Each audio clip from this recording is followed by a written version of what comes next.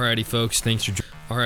Thanks for joining us for another podcast. Alongside me, I got the Ductator himself, and it's big shout outs to all of our partners. We couldn't do it without them. Couldn't do it without you guys as well. So let's go ahead and jump right into it. So big thanks to Boss Shot Shell.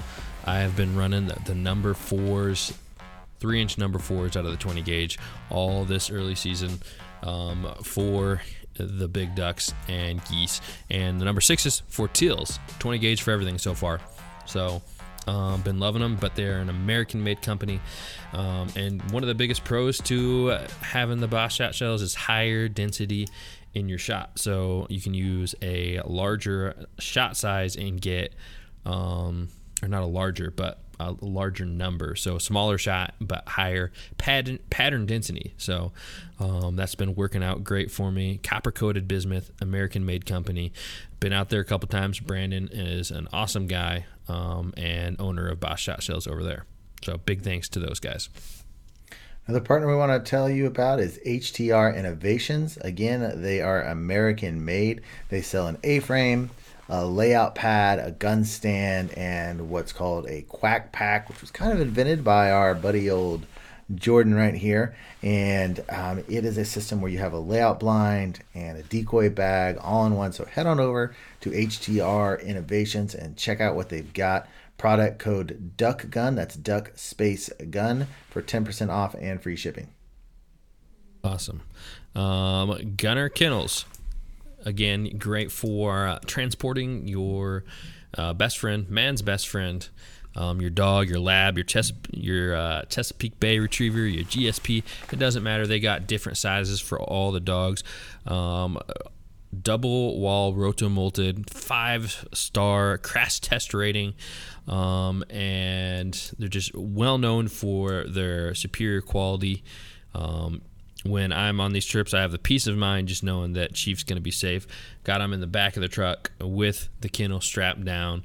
All the trips I take, it's really a necessity. You're not, a big pro to this is not having the dog in the vehicle with me anymore, making a mess.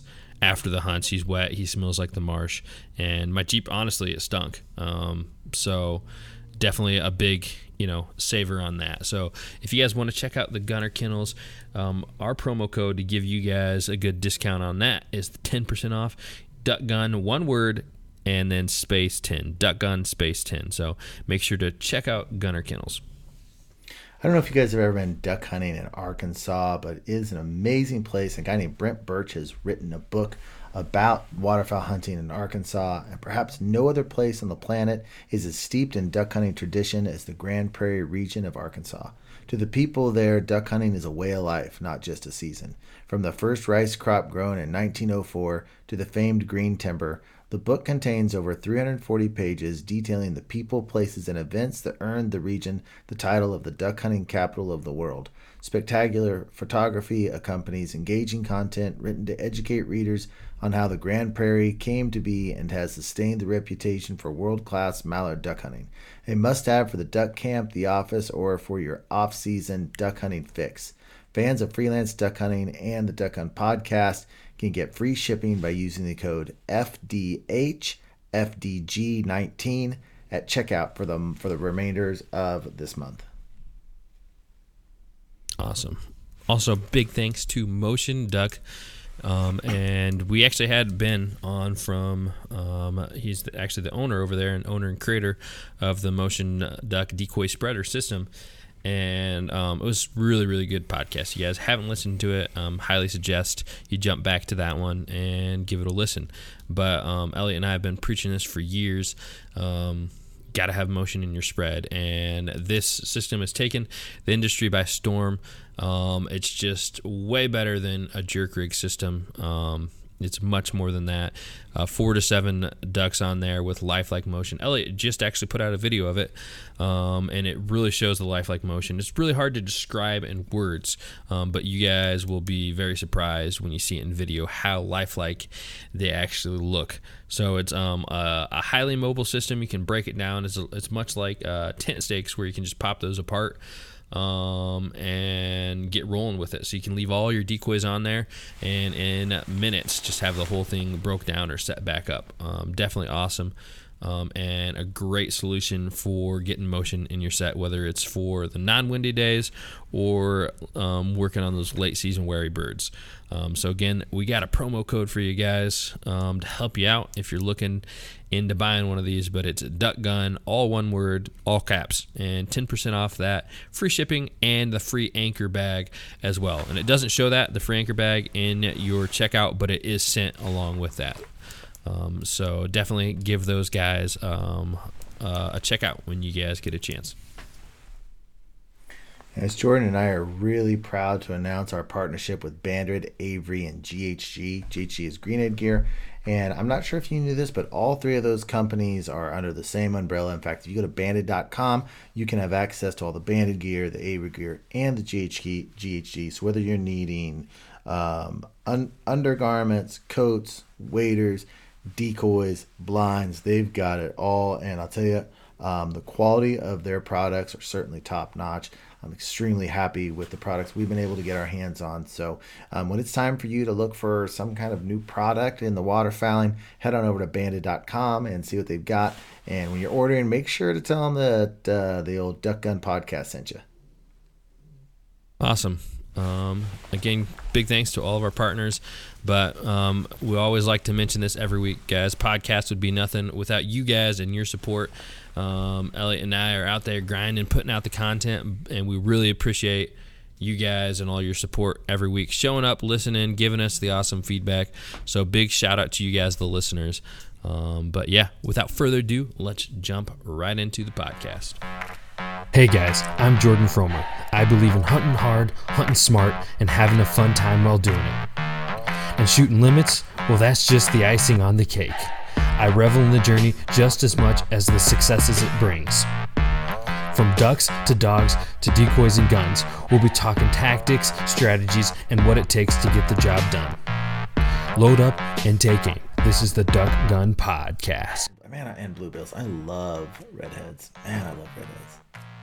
And I got in this conversation with Zach, and he's been hunting in South Carolina for the last while, and said that he would rather shoot redheads than mallards. I'm like, man, you're crazy, but he thinks I'm crazy too. So yeah, here's the problem with that is that the thing that sets mallards apart, a couple things. Number one is their size, and number two, the way they work, the way you call them, the acrobats they do in the air. And you guys can correct me if I'm wrong. What I've seen of redheads is they're low, direct flyers who do, and that's just not as fun to shoot as birds that come in and backpedal and hover over the decoys. Yeah, just no way that's they work as fun. to the call. And yeah, there's just no way that's as fun. And of course, in the Carolinas, you have to say that because you don't know what a mallard even looks like. Yeah, I mean, he hadn't shot one till we shot one up there in Michigan. He hadn't shot one in 3 years. Well, see, that's what guys in the Carolinas say. They get there and they're all bitter because their duck hunting just sucks.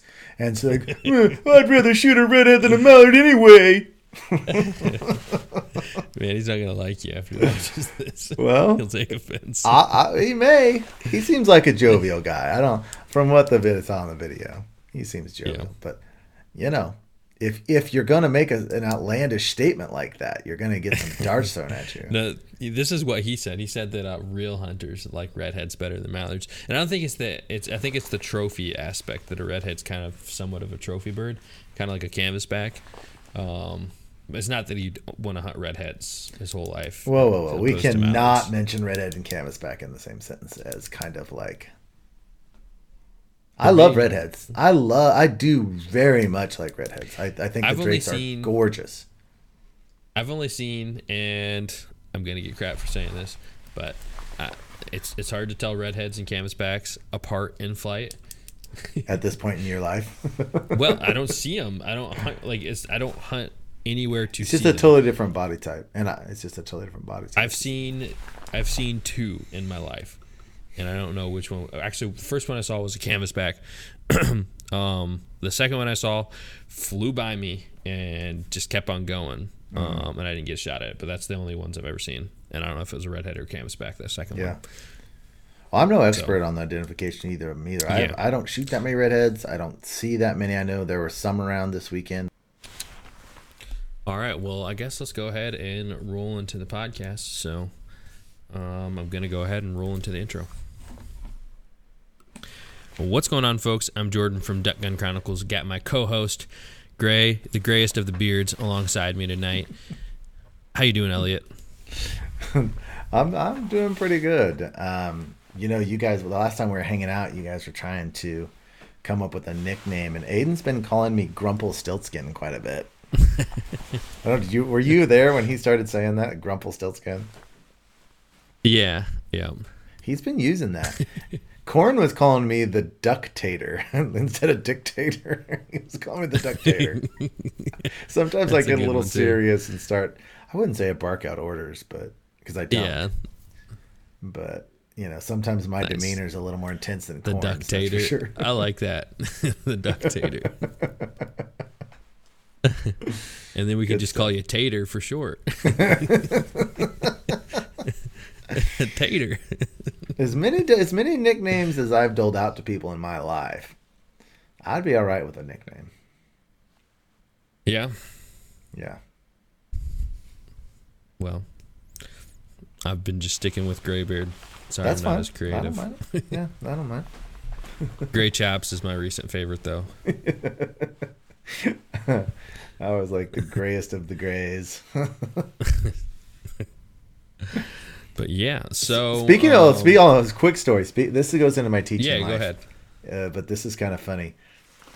So, if those of you that don't know, I'm by day an elementary school teacher, and so I ate like half. What are you giggling about?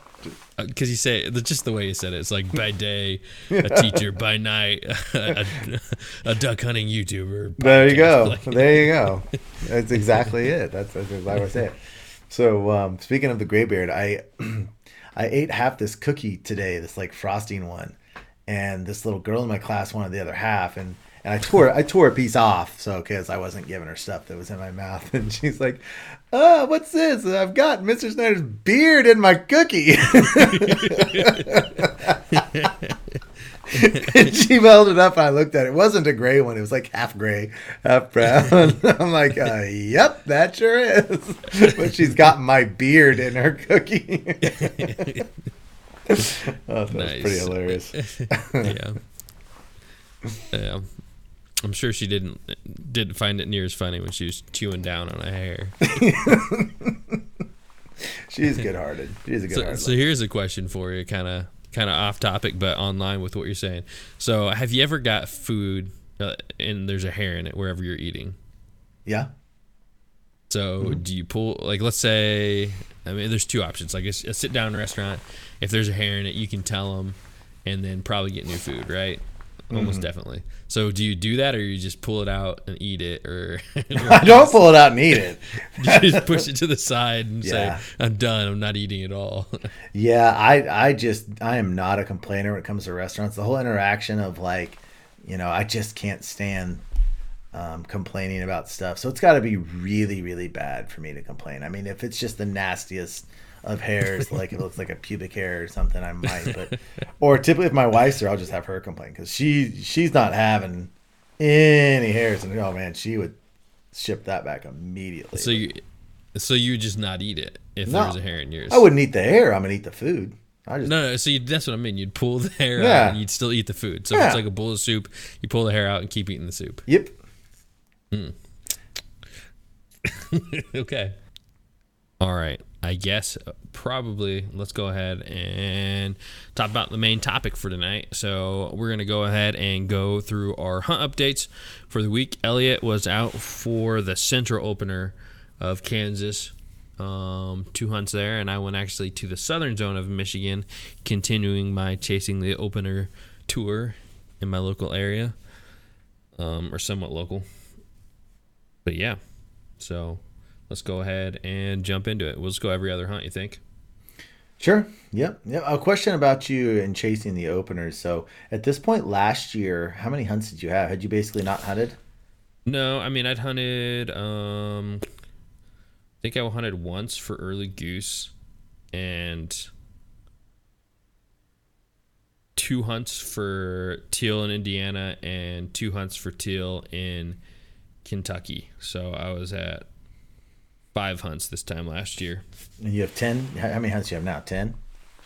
Yep, I got 10. Okay, so you've doubled your hunt outtake then. Okay. That's great. Yeah, that's and cool. Yeah, I mean, I've had 2 skunks? Yeah, I've had 2 skunks.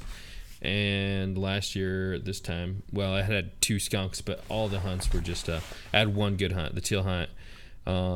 In Kentucky, the opener, I shot 5, but then I got skunk the next day. And then Indiana, I shot, I think, 3, and then I got skunk the next day. And then the early goose one, it was 4-man hunt, and we shot 3 geese off of 1 volley. So it's been pretty mediocre hunting to this point. And this year I've had that's night and day difference, where I've had just a ton of action, a lot of fun. So do you have all of your hunts updated in the Freelance Hunt Stats? Yeah. You're showing 9 hunts. Well, it's lying. I don't know. It's okay. I'll go on there and correct it, but maybe I just put the wrong date on one. 9 hunts, 28 birds.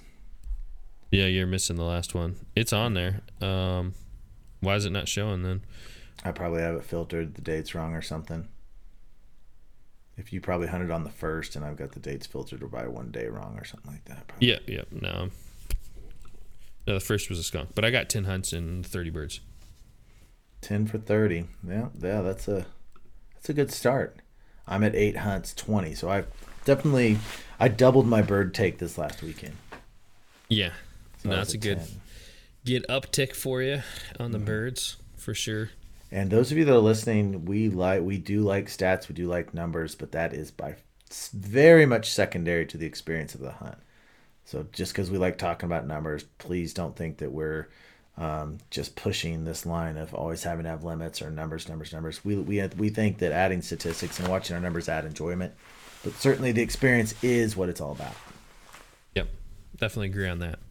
So it's definitely, I like to see it kind of as a bar, because I mean, one thing we're always doing is waterfowling. It is the experience, but we're always trying to improve.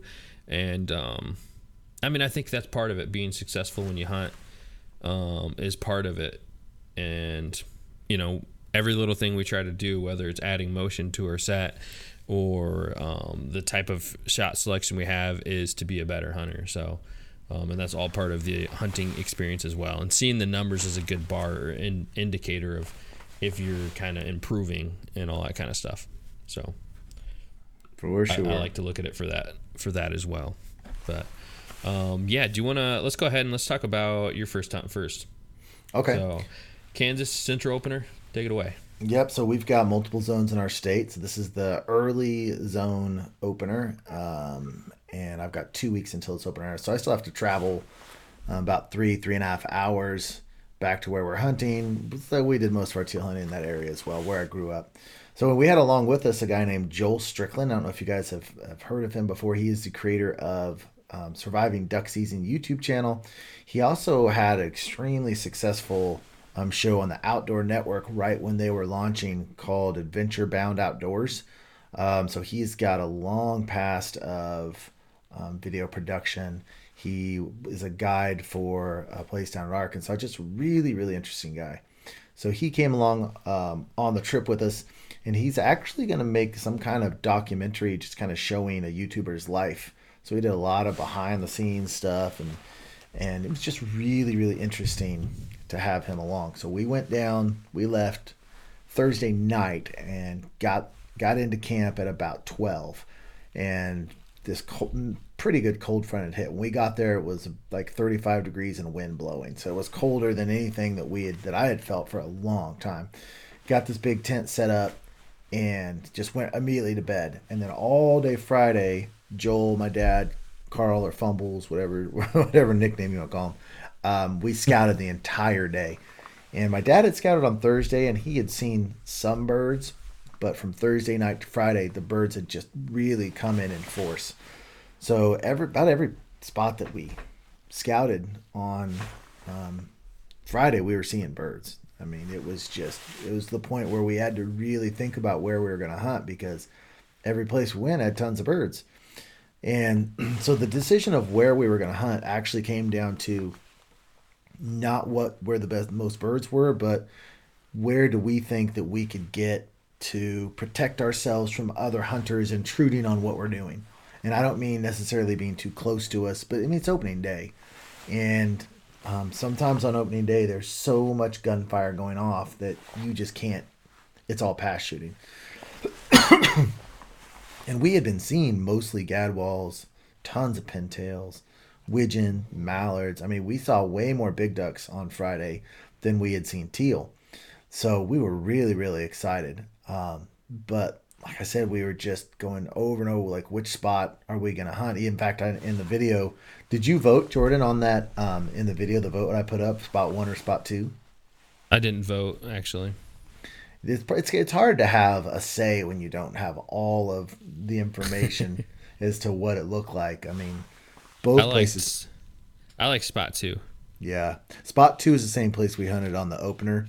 In fact, the teal opener, you remember that little kind of cove on the west side that all the teal were kind of going down into?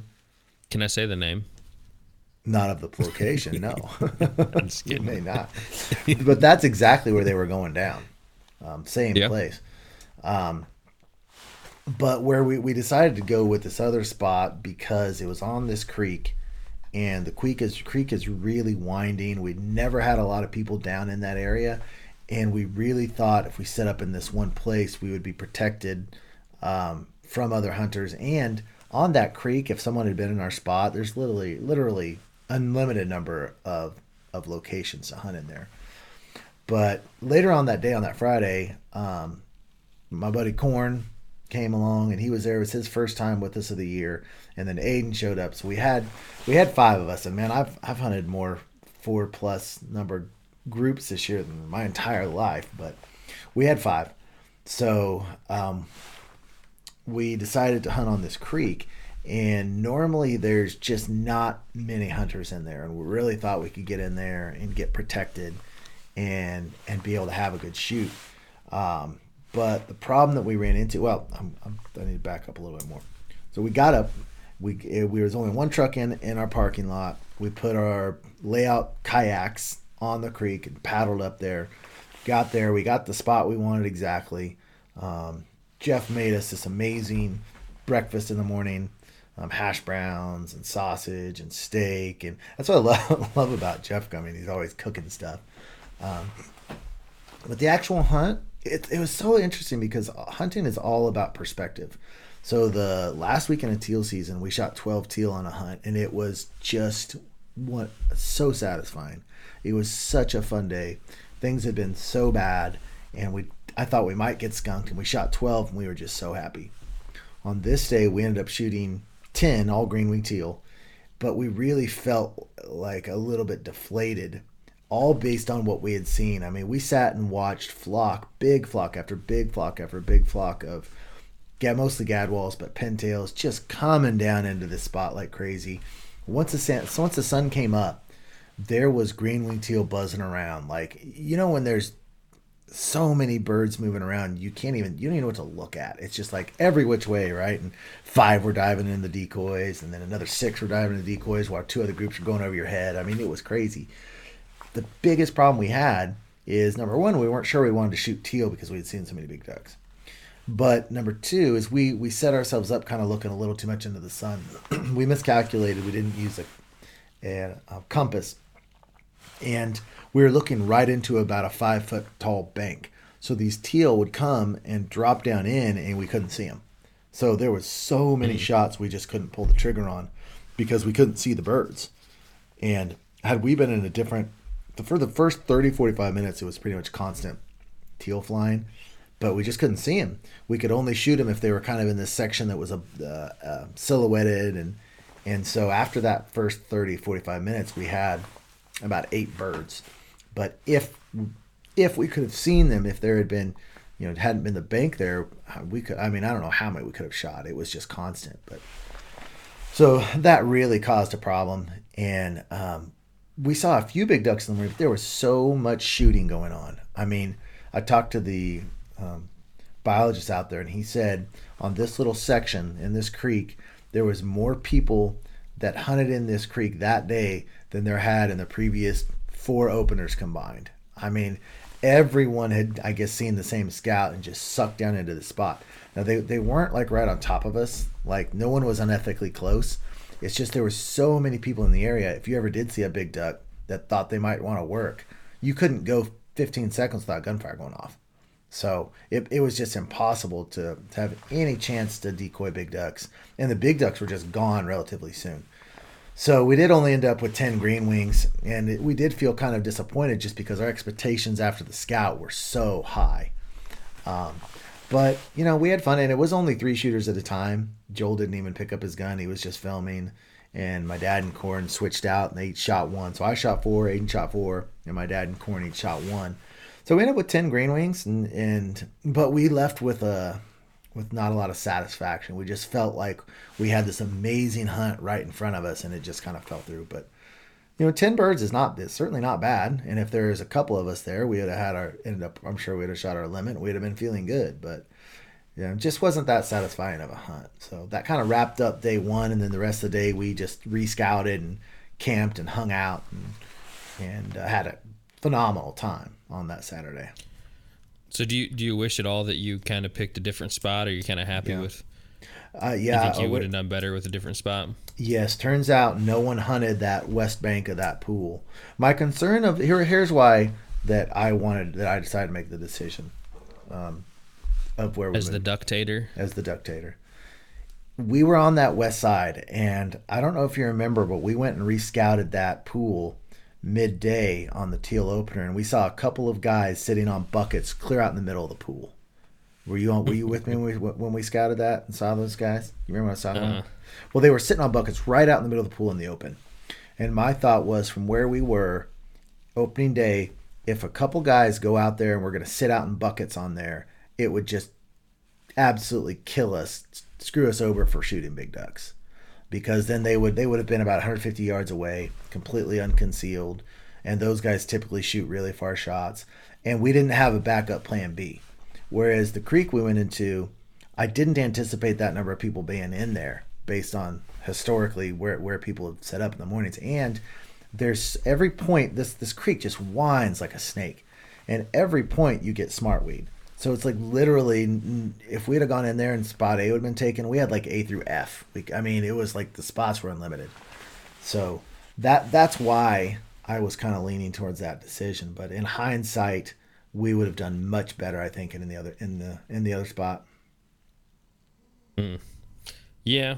No, it's always tough to call too, and so what you just think the big ducks as well? They just kind of skip town because all the shooting, or were they kind of going somewhere else to low for going out to fields to feed just without kind of having the normal vegetation you guys have in the marsh, or do you have any kind of thoughts on that? Well, the manager out there, which I think you met him. I think you met Matt. You probably did out there. He's kind of in charge out there, and he said they sat and watched just streams of big ducks come out of that area and onto, like, there's big pools out there that don't have any vegetation in them, and they watch them just come in a line out there and land. As soon as all that shooting started going, they just split. It was just and left, and then we would see a few later on. I guess that around 1 or 2 they started kind of working around a little bit more. But yeah, there was just so much pressure condensed in there. They were just like, yeah, no thanks, I'm out. What time did you quit? Or I think we went till almost noon. we shot typical for your openers, or normally there's only 2 or 3 of us, and we normally have our limit pretty early, and it's normally all teal. There was a lot more big ducks around just from that massive cold front that came through Colorado and Montana and into the Dakotas. So I've never seen that many big ducks on the opener, but we normally have a quick limit of teal with maybe a couple of big ducks mixed in by 9 or 10. And we switched spots mid hunt as well to go try this other place that was a little bit, we boated to, it was a little farther away from where the rest of the guys were, but it just didn't happen. We stayed probably 2 hours longer than we needed to. We didn't shoot anything in the last 2.5 hours. Cool.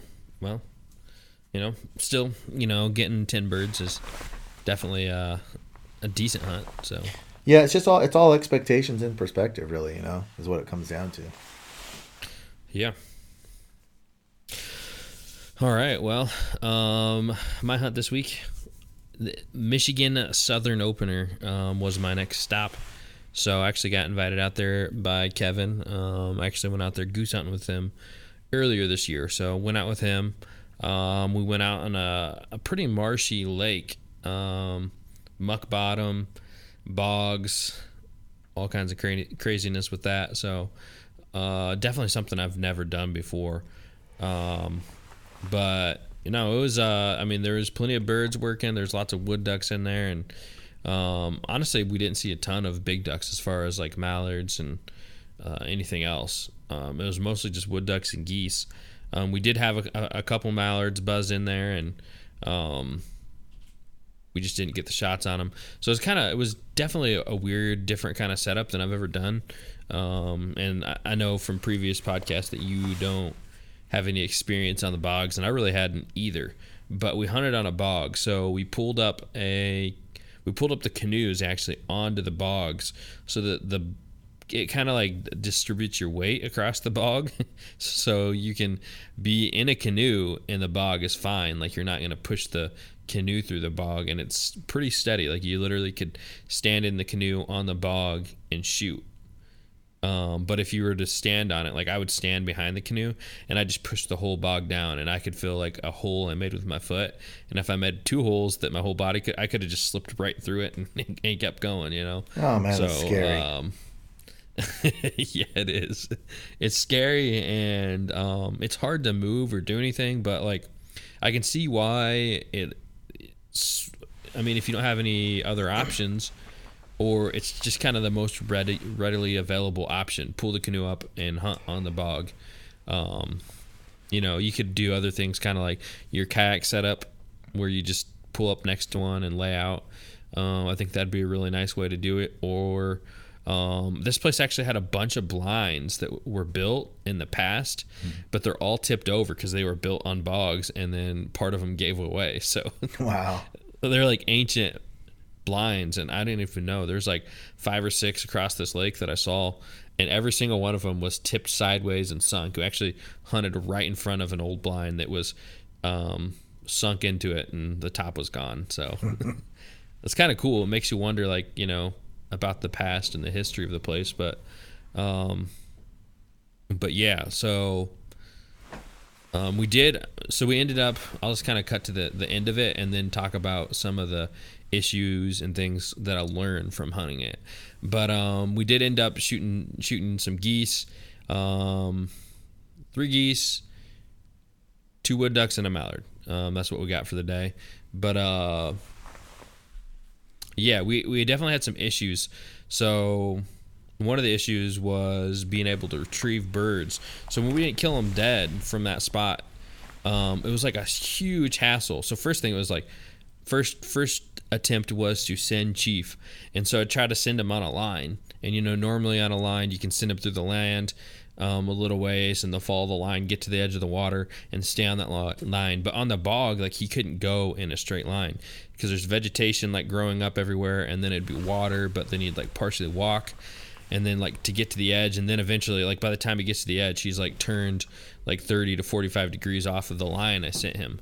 And so then he would never see the bird, and they're like slinking away in the water, barely swimming. I don't know if you've ever seen ducks or geese do that, where they almost hide. Mm-hmm. They're literally flat in the water, and he's 2 inches. His eyes are 2 inches off the water, so he could never see him. And I was having a hard time getting him to listen to the hand signals out there. I tried to give him the overhand signal while I was out in the water, and honestly, we didn't get that far in the training. And so I was kicking my butt that I didn't get that far. But I mean, we pressed hard all off season working through stuff. I just ran out of time. So I really can't blame him on that. But yeah, so it was still that. I guess that was the first issue we ran into. And then the other thing was I'd send him through these bogs, and I'd send him across the bog, and he'd get to the edge of the bog and not want to get in the water. He'd be like searching around on the bog and it was to get them like to continue on past that. And I've never ran into that issue. Whenever I've had an issue like that, usually it's, to fix that problem, you simplify it. You get closer, and then you send them on the line again and kind of work from there, right? But I couldn't physically get over there because I couldn't walk through the bog. Like I would just fall through. So I couldn't get over to him to get to the edge to send him. So I guess that was a little bit frustrating for me. But again, it just goes to the training. I need to get past that next off season. I'm just not gonna have time during the season with everything I do to continue training beyond just like what we get done in the hunts. So that was one thing. And then the other thing is, so if we had birds that I couldn't send them onto to get off of the bog, like literally had to pack everything up. I had like brush like leaned up against the canoe to kind of give it cover and all that kind of stuff. You literally had to like clear all that away, get in the canoe, have someone drag me off and push me over the edge of the bog to start paddling in the canoe. So that took time. So we had one bird in particular where Chief literally, I mean, he chased it hundreds of yards. It was a goose. And this goose was just swimming. And you know how geese, they'll just like stay just in front of them. So it must have been winged or something, but it could just swim. So it just swam right in front of him. And he literally swam all the way to the other side of the lake, hundreds of yards. By the time I could get the boat in there and paddle after him, he was on the other side of the lake and around another bog. And I got Chief back in the canoe and we kept searching for it. But he could never find it. He never could get back on the trail. But yeah, so there was a little bit of frustration with that because hunting on the bogs, it just took so much time to get off if you didn't kill them dead that we lost some birds that way. So if I had more control over Chief as far as hand signals, could have retrieved those because they were just barely swimming, like barely slinking away, and I just couldn't get them on time. And then also having the issue of getting back in the canoe and being able to get out of there in a quick enough speed. So it's kind of like things to think about. And I guess the last thing I had from that is hunting on those bogs too. We had two canoes, and kind of the cover from early spring had all dwindled away. The leaves had fallen off the branches and stuff, and so it was not near as good of cover. We definitely would have had more birds working in if we had some better cover. So honestly, there's just like a lot of things to learn from this hunt. I mean, I don't want to like take away from it. Like that's a good hunt, decent kind of. I mean, I'd say it's an average hunt, right? Not bad. We didn't get skunked. We had tons of birds working, so that's always fun. And then we did have birds work in too. But it's like when you have that number of birds, I'm always trying to think of like, oh, what could have I done better, or what could have I done different from that? And hunting on the bog was difficult. I think if that's your only option, that's something that I'd have to get better at. And then the other thing is having Chief in the canoe with me. He just brought in a ton of water, getting in and out of it. And so all my gear got soaked from that. So, somebody on the video in the comments actually made a really good point. They're like, hey, if you're going to hunt out of a boat like that, you got to have a waterproof bag to keep everything in. And I definitely agree on that because, yeah. Yeah. That's why, with all our kayaks and layout boats and stuff, it's a waterproof backpack is essential. You just have to have it. Yeah. Yeah, no, I agree. One more question. I got one more question about the bogs. Yeah, go ahead. When you get off of the bog, how deep is the water there? I mean, deep enough that I don't know where the bottom is at. And when you can feel the bottom around the bog, you just push and it keeps going. The bottom keeps going? Yeah, like it's like muck. Like if you put like a Mojo stake in there, it would just keep going and never hold. Okay, so there's no walking around when you get in a situation like that. There's no walking. It's over your head. Can't walk on the bog. You can't walk around the bog. Nothing. That sounds terrible. Yeah. That sounds awful. It was really hard to hunt that way. It's just you got to get in the canoe and stay in it. So yeah, I mean it's a place. Like the way I at the end of the day that I had to think about it is like if that's where you have to be to get on the birds, that's where you have to be, and you got to figure out how to hunt it. So it might not be as nice as hunting out of a permanent blind on the edge of shore, but if that's where the birds are, and part of the reason that there were other places you could set up, because I went around when I was looking for the geese and I found a place where there's this little island you could set up and ducks worked over there, but they're trying to get the mixed bag of ducks and geese. And so you had ducks work where we were at, but you also had geese, and the geese wouldn't get over into the lily pads and the shallow stuff. So if you want to hunt both, you had to be on the bog. Do you have your blind attachment on your Old Town? I didn't for that.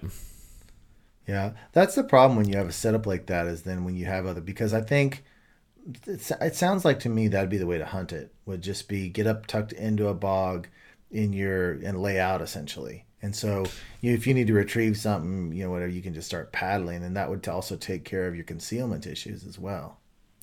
Yeah, no, I definitely agree. I mean, I think that is an option. It's a more expensive option because you got to have a kayak for everybody. Mm-hmm. So there's $800, $900 and attachments. So you're talking about $1,000 per person, and all you need for a bog is a $200 canoe, and you can pull it right up on there. So you're talking the difference between having 3 people at $200. Well, how big is your old canoe? How big is your old canoe? I mean, I think it's 14 foot. Okay. Here's a way would be the best way to do it is you get those, and this is how we do it for our guests. You have grass mats, and I don't know who sells them, but they're not that expensive. They roll up. They're not near as natural looking as raffia. So we've got our extra layouts. I've always tried to keep 2 for a friend, and you can find just cheap second ones. Like right now, we actually have 5 in our possession, but you can find cheap ones, and you get a cheap one, and you just get those roll-up grass mats, and you have it available. I mean, I've heard multiple hunts out in this situation where it's like, well, we're not concealed. I think if there's only 2 people, I think you could take care of it with grass mats and your 14-foot canoe even. Yep. I think you could do it. Yeah. No, I think it would have been easier with 1 canoe, but we had 2 canoes out there, and so it's just there was definitely birds flaring off of not having enough cover, and they'd hunted out there in early season goose, and all the vegetation was still there, but by this time of the year it was all dying and falling off. The leaves were falling off, all that kind of stuff. And I don't want to sound like everything's negative. I'm just trying to say, like, hey, this is what I took away from me, like trying to get better as a hunter all the time. Yeah. Because it was still a fun hunt, and still had a great time, but yeah, just what you could have improved on, right? Yeah, for sure. That sounds fun. I like the video. And guys, both of these hunts we just talked about are on our YouTube channels, Freelance Duck Hunting and Duck Gun Chronicles. So go check those out, and don't forget to come over to Facebook and join us at Fellowship of the Duck Guns as well. Yeah. And one more word, I want to give my channel an extra plug, but make sure to check out Elliot's as well. But right now, I'm having a little bit of contest with Matt from High Prairie Sportsman. I probably shouldn't even say his channel name. But go unsubscribe to him right now. No. I don't want to be a jerk about it. But we're having a race to 10,000, and we're both a long ways off. But I really want to beat him. So if you guys want to do me a solid, hit that sub button over there. I'd really appreciate it, because we got lots of hunts. We're putting out hunts 2 or 3 times a week, so you guys don't want to miss them. But yeah, all right, let's go ahead and jump to day 2 of your hunt. All right, so day 2 for us normally is not as good as day 1. The birds in this area there's still some around, but just most of them get pushed out from the other hunters. So we rescouted several times that day, and we just really didn't have anything that looked really exciting. Just wasn't sure what we were going to do. Nothing looked thrilling. But there was this one area that I'd been meaning to scout all through teal season and through now, which is actually only like a half-mile walk from I guess I'm not going to tell you exactly where it is. Stop. I almost gave it away. But right at the end of the day, like sunset, I decided I was going to scout this little spot. And I drove by it, put the binoculars on it, and I saw a few little ducks in there. I thought, well, there's some in there. Why don't I just walk as close to I can to it and get a better look. So I walked in on it, and man, by this time it was getting really hard. I mean, it was like the sun was down. And so the closer I got to it, I'm like, oh, there's some more. There's some more. There's some more. I put the binoculars on it. I looked back in the weeds and I could just see little teal back in there crawling around like crazy, feeding and hiding and stuff. But I thought they were teal. I wanted to make absolutely certain they weren't coot, because if I was going to change our plans to come to this spot, I wanted to make sure there wasn't 1,000 coots in there, So I strained and looked and strained and looked, and finally I started hearing some teal quacking, and I saw a couple take off. I was like, all right, sweet, there's teal in here, and there was a bunch in here. And this place, I love to hunt this spot. It's a beautiful little spot. So I went back. I was all excited and everything. We got these birds located. And I talked to the manager, and I was like, do you think anyone hunted that spot? I'm like, nope, we know no one hunted that spot opening day, which is a testament to our location. If great viable spots are not even getting hunted on opening day. In fact, if we had hunted that opening day, I guarantee you we would have done way better, and we would have been off by ourselves. Anyway, so the next morning we had to do another kayak paddle to get into this place. So we paddled into it. There was actually like this mound out there, which I don't love hunting on mounds, but this had great cover. I knew it was teal, so I'm like, all right, let's do it. And so from sun up till about 9 o'clock, man, we just had a great shoot. We didn't shoot our limit. We shot 13 teal, some blue, some green wings, and we had a really nice pass of 3 wood ducks come in. And Jeff shot a double on him, shot his first Drake wood duck, and I shot a Drake wood duck, which I hadn't shot one last year. So it was just such an enjoyable hunt. There was only one group even near us. And when I say near us, we could kind of see the ducks they were shooting at, but there was just 2 of them and 2 guys, and it didn't bother us at all. We were comfortable. It was a beautiful, cool, crisp morning. I mean, it was funny because we shot 10 the day before and felt disappointed. We shot 16 this day, which is 6 more, but not a substantial number more. But the feeling contrast. And I did that video a few weeks ago called Chasing That Feeling. It's the feeling all of us chase when it's like that emotional, peaceful satisfaction comes over you. It was definitely there. It was just a remarkably fun, peaceful hunt with teal just right down in. I mean, every single shot we took, they were either landing, trying to land, or getting up from landing. We had that beautiful pass of wood ducks. That was my first big duck of the year. Joel actually put the camera down. He took one shot, killed one bird, so he could say he killed a bird in Kansas. And I mean, there's not a lot to say about this hunt other than just it was just so much fun. And I will say, we're hunting without dogs. So Candy cracked a bone in her foot. Izzy's too old and has arthritis, and Georgie's too young. And I can say now, after 7 straight hunts without a dog, I am so tired of hunting without a dog. It's just not as fun, man. It's just, you got to go retrieve them yourself, and you don't have the camaraderie of a dog. You don't get to watch them. It is so much more fun to have your own dog there with you hunting ducks. It's just, it hit me on that hunt, because it's like you get birds down and you're like, should we go get them now? You wait, you get 3 birds out there, then you go out there and birds are flying over your head or whatever. It's just annoying. I really can't wait to get some dogs back in the group, man. Yeah. No, I'd say with Chief in these last hunts, I definitely would have shot a lot less birds just for those reasons. You know, a lot of these places you have to get out really tough areas to walk. So this season, you know, he's been a huge help for all those reasons. So I can definitely feel your pain on that.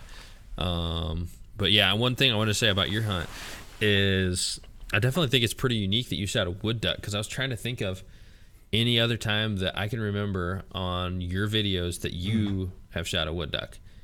Have you shot one since you started your channel? Yeah, season 2. How many you shoot? 1. I shot a lone drake that came in. That's it. I'd have to look at my numbers. That's the only one I remember shooting in the last 5 years.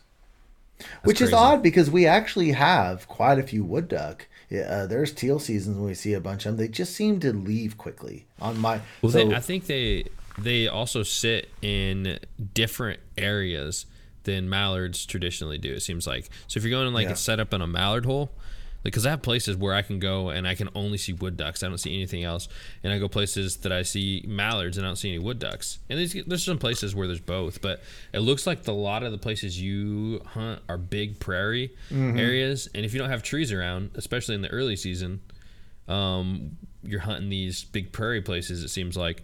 If you don't have any trees around, where are the wood ducks going to be? Yeah, it's true. I do know a creek in that area that is good wood ducks. So I just never go for them because it would just be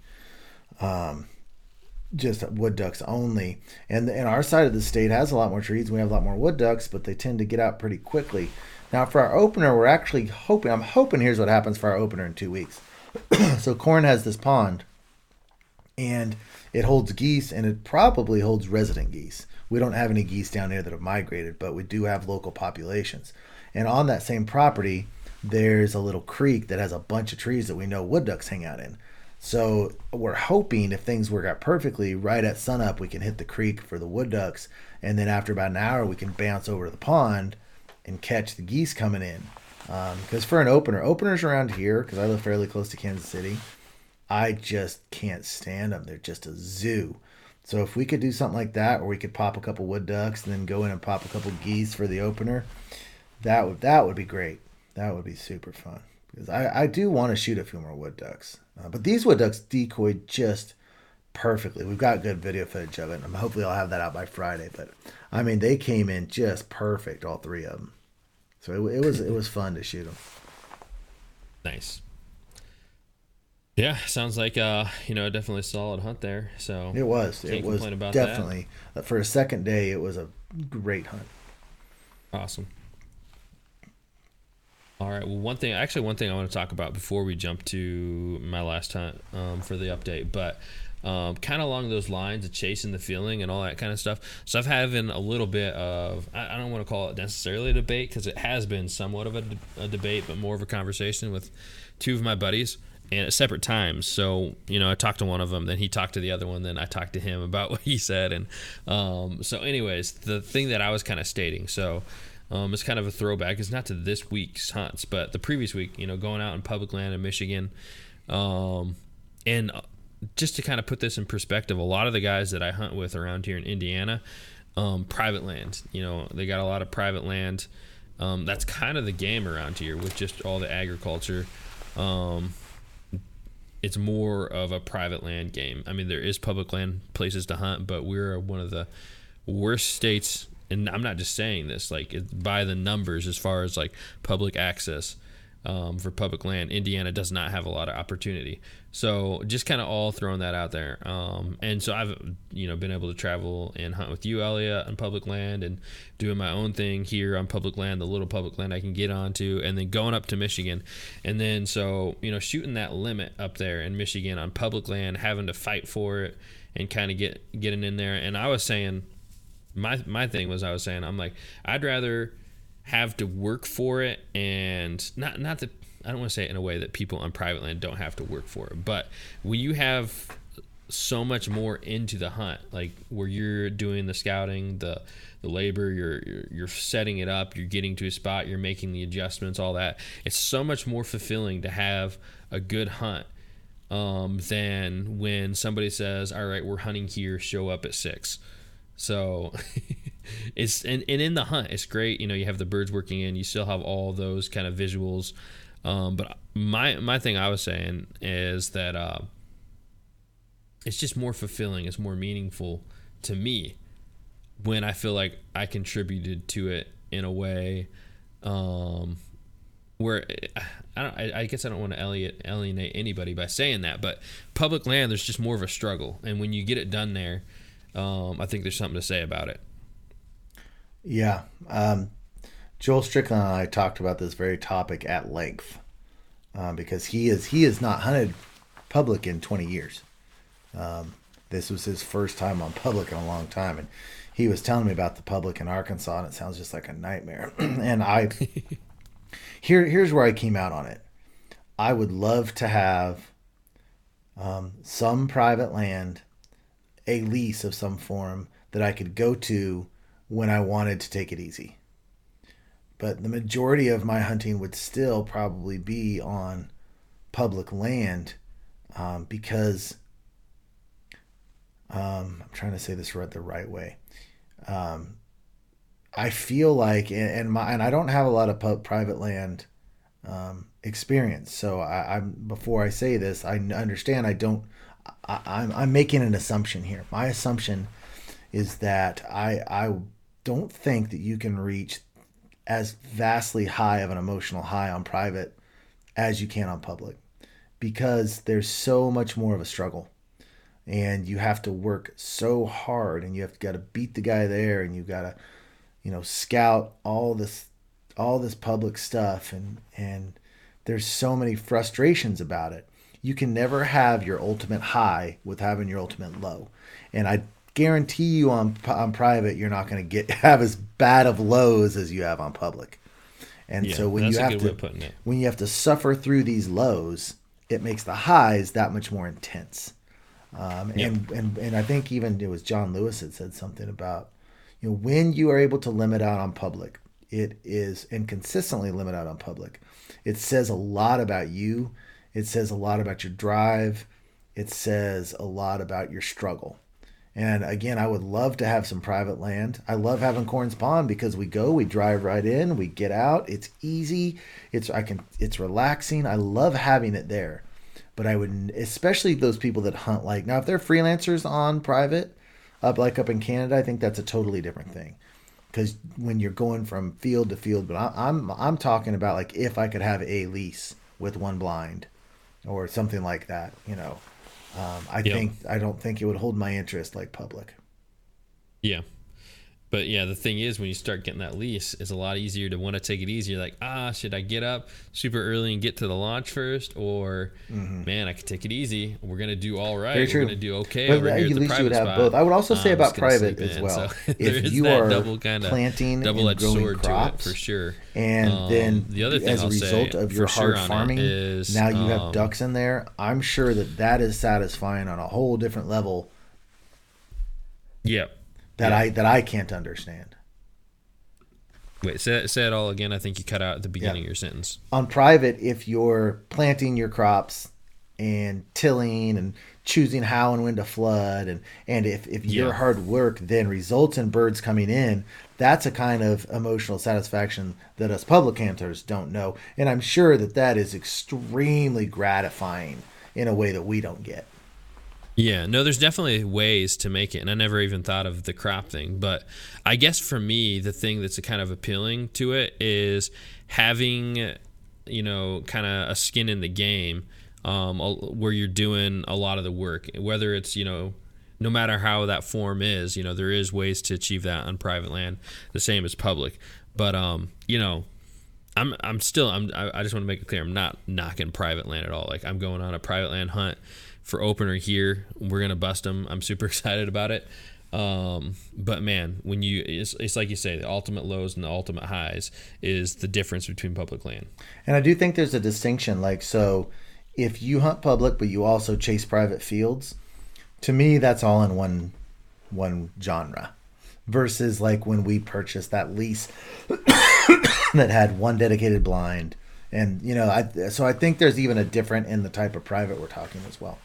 Yeah, and there's even different things about public, because you're always trying to find public land that is less accessed by everybody else, which gets closer to private, right? Because you're going to have less people to deal with. Everybody wants that. So there's kind of a happy medium that we all play to. We don't want it to be the same as opening day out on the public marsh every day. That's insane, It's awful.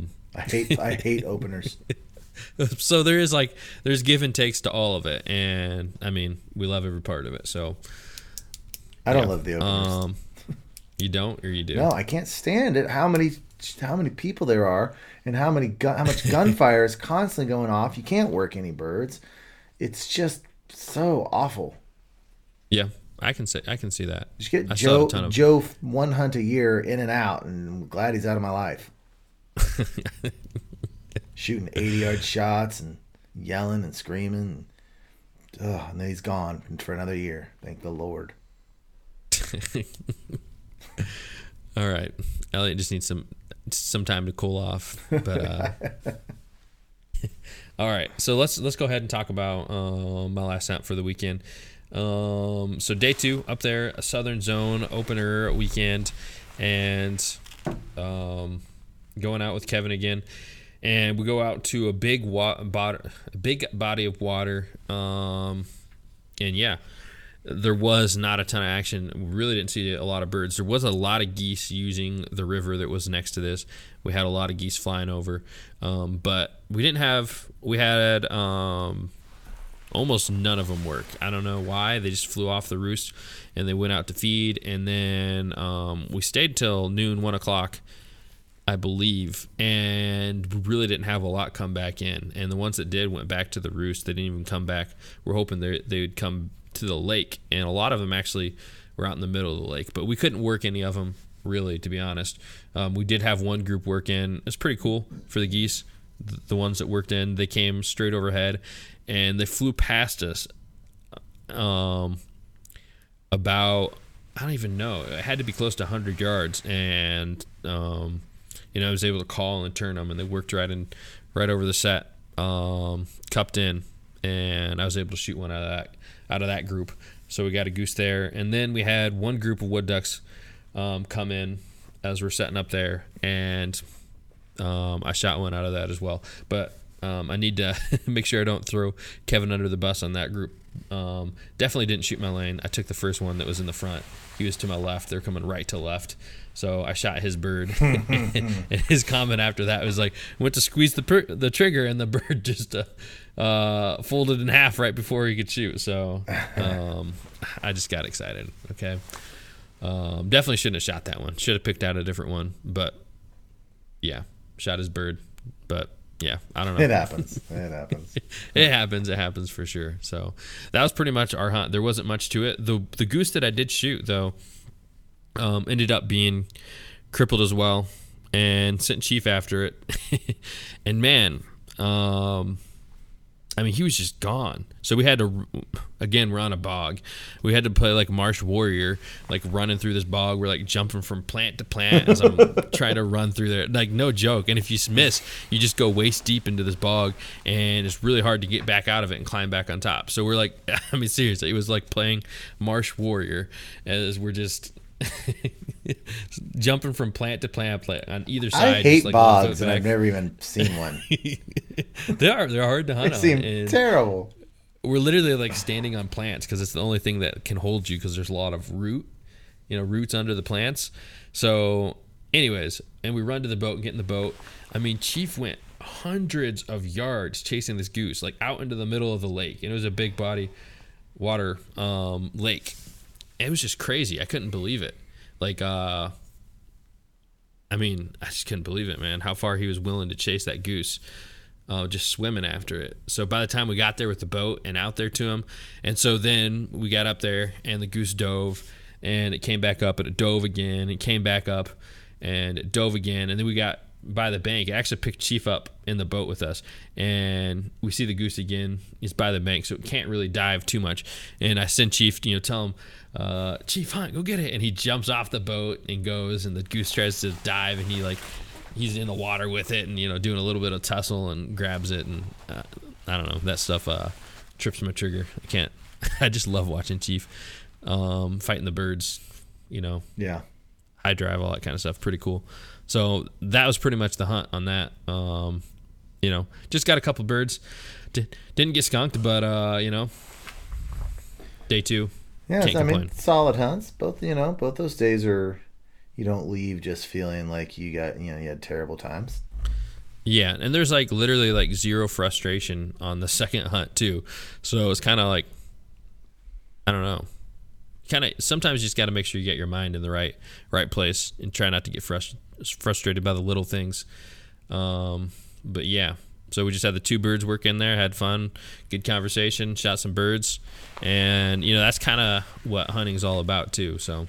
It is nice to get the big bird number days, but, it was also fun just to chill and relax and have a couple of birds work in and get them that way. Yeah, well, our seasons are rolling, aren't they?